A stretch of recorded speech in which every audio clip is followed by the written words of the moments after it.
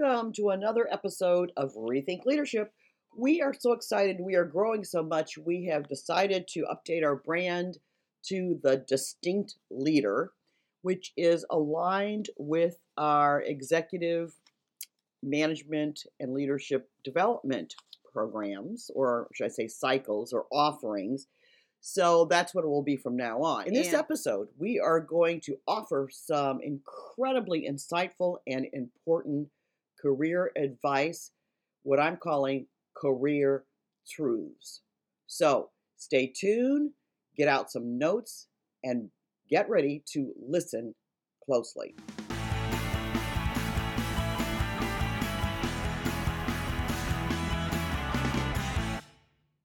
Welcome back. Now, I'm about to give you the most honest, candid information you probably have ever heard related to your career. Consider it advice that has been accumulating for many years, which at this point might even qualify as wisdom. Hey, but I'll leave that for you to decide. I started my business way back in 1988 as a career coach, coming off the heels of being a recruiter at a top boutique firm in Chicago. Now, man, that 1988 number looks odd and old. Anyway, now I am considered now a global influencer and thought leader in the HR management and leadership space. And within that span of time, I've seen and experienced a lot. And I primarily look at all of the world of work through two lenses, the employee and the employer. And though I primarily now work with senior leadership of companies, I have felt compelled as of late to offer help to those who are not among those ranks. And I see that the best way I can do that is to first give candid feedback and career advice, and second, share tools and personal support. So, this post is a list of what I call career truths, to which I encourage you to give thoughtful consideration and from which I really hope you will act upon. All right, ignore these career truths at your peril. Here are my top 6 career truths. Number 1, no one, and I mean no one, will ever care about your career and compensation as much as you will. Yes, your employer, your boss, internal or external mentors may care to varying degrees, but rarely, if ever, as much as you or as much as you should. Number 2, and because of number 1, this means decisions about your career, professional development, and earning potential cannot be left or heavily dependent on your employer. I've observed some folks to be so dependent on their employer for their careers, including their professional development, that it seems almost parental or codependent. Which leads me to number 3.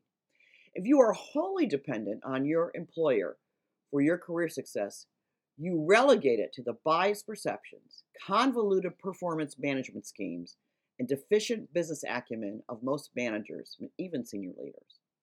One person said to me on Twitter the other day, I worked really hard and still didn't get the promotions and the raises I deserved. My point exactly.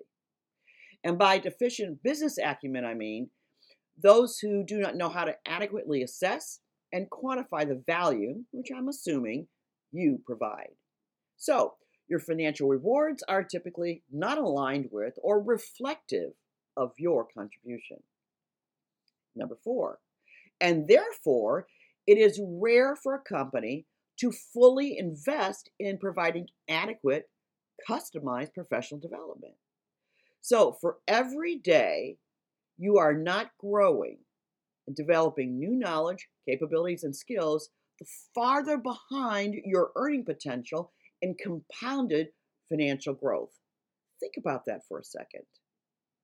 Because a company is not able, they don't know how to really assess or measure and quantify return on investment, they're not going to fully invest. Please remember, your bank account will only grow as much as you do. And that leaves number 5. And I'm not sure if this next one will shock you or not, but here goes. Most folks who make decisions about employee training have very little working knowledge about practical professional development. And so they follow the latest trends or see development through the typical lens of courses and programs. That results in very little, if any, trackable return on investment. And because of this, there are not adequate development opportunities created, which leads to number six. Sort of referenced it a little bit earlier, but here goes.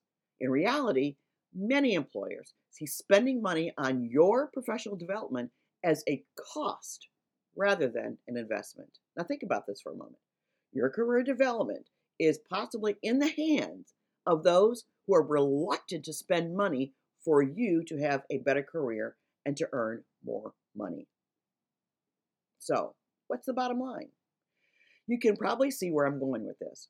Truly, it is up to you to have a successful, lucrative career, period. And the only way to do so is to make sure your career management is intentional and you know how to be and stay in the driver's seat. So, what's this mean?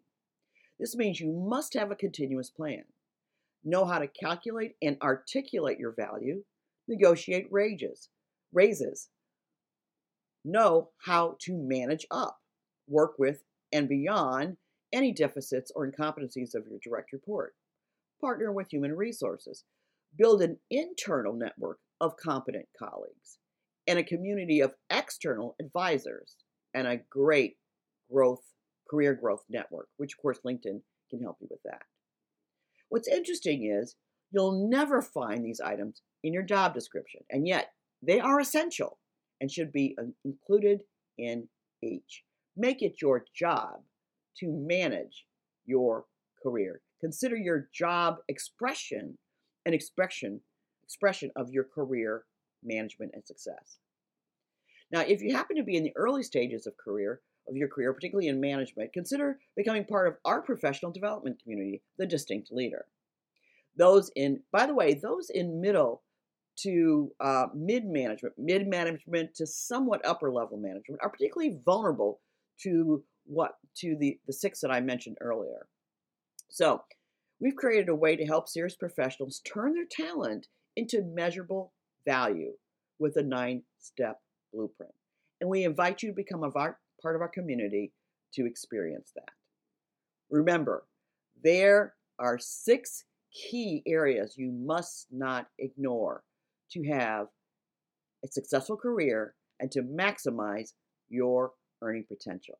Skills not developed is money not in your pocket.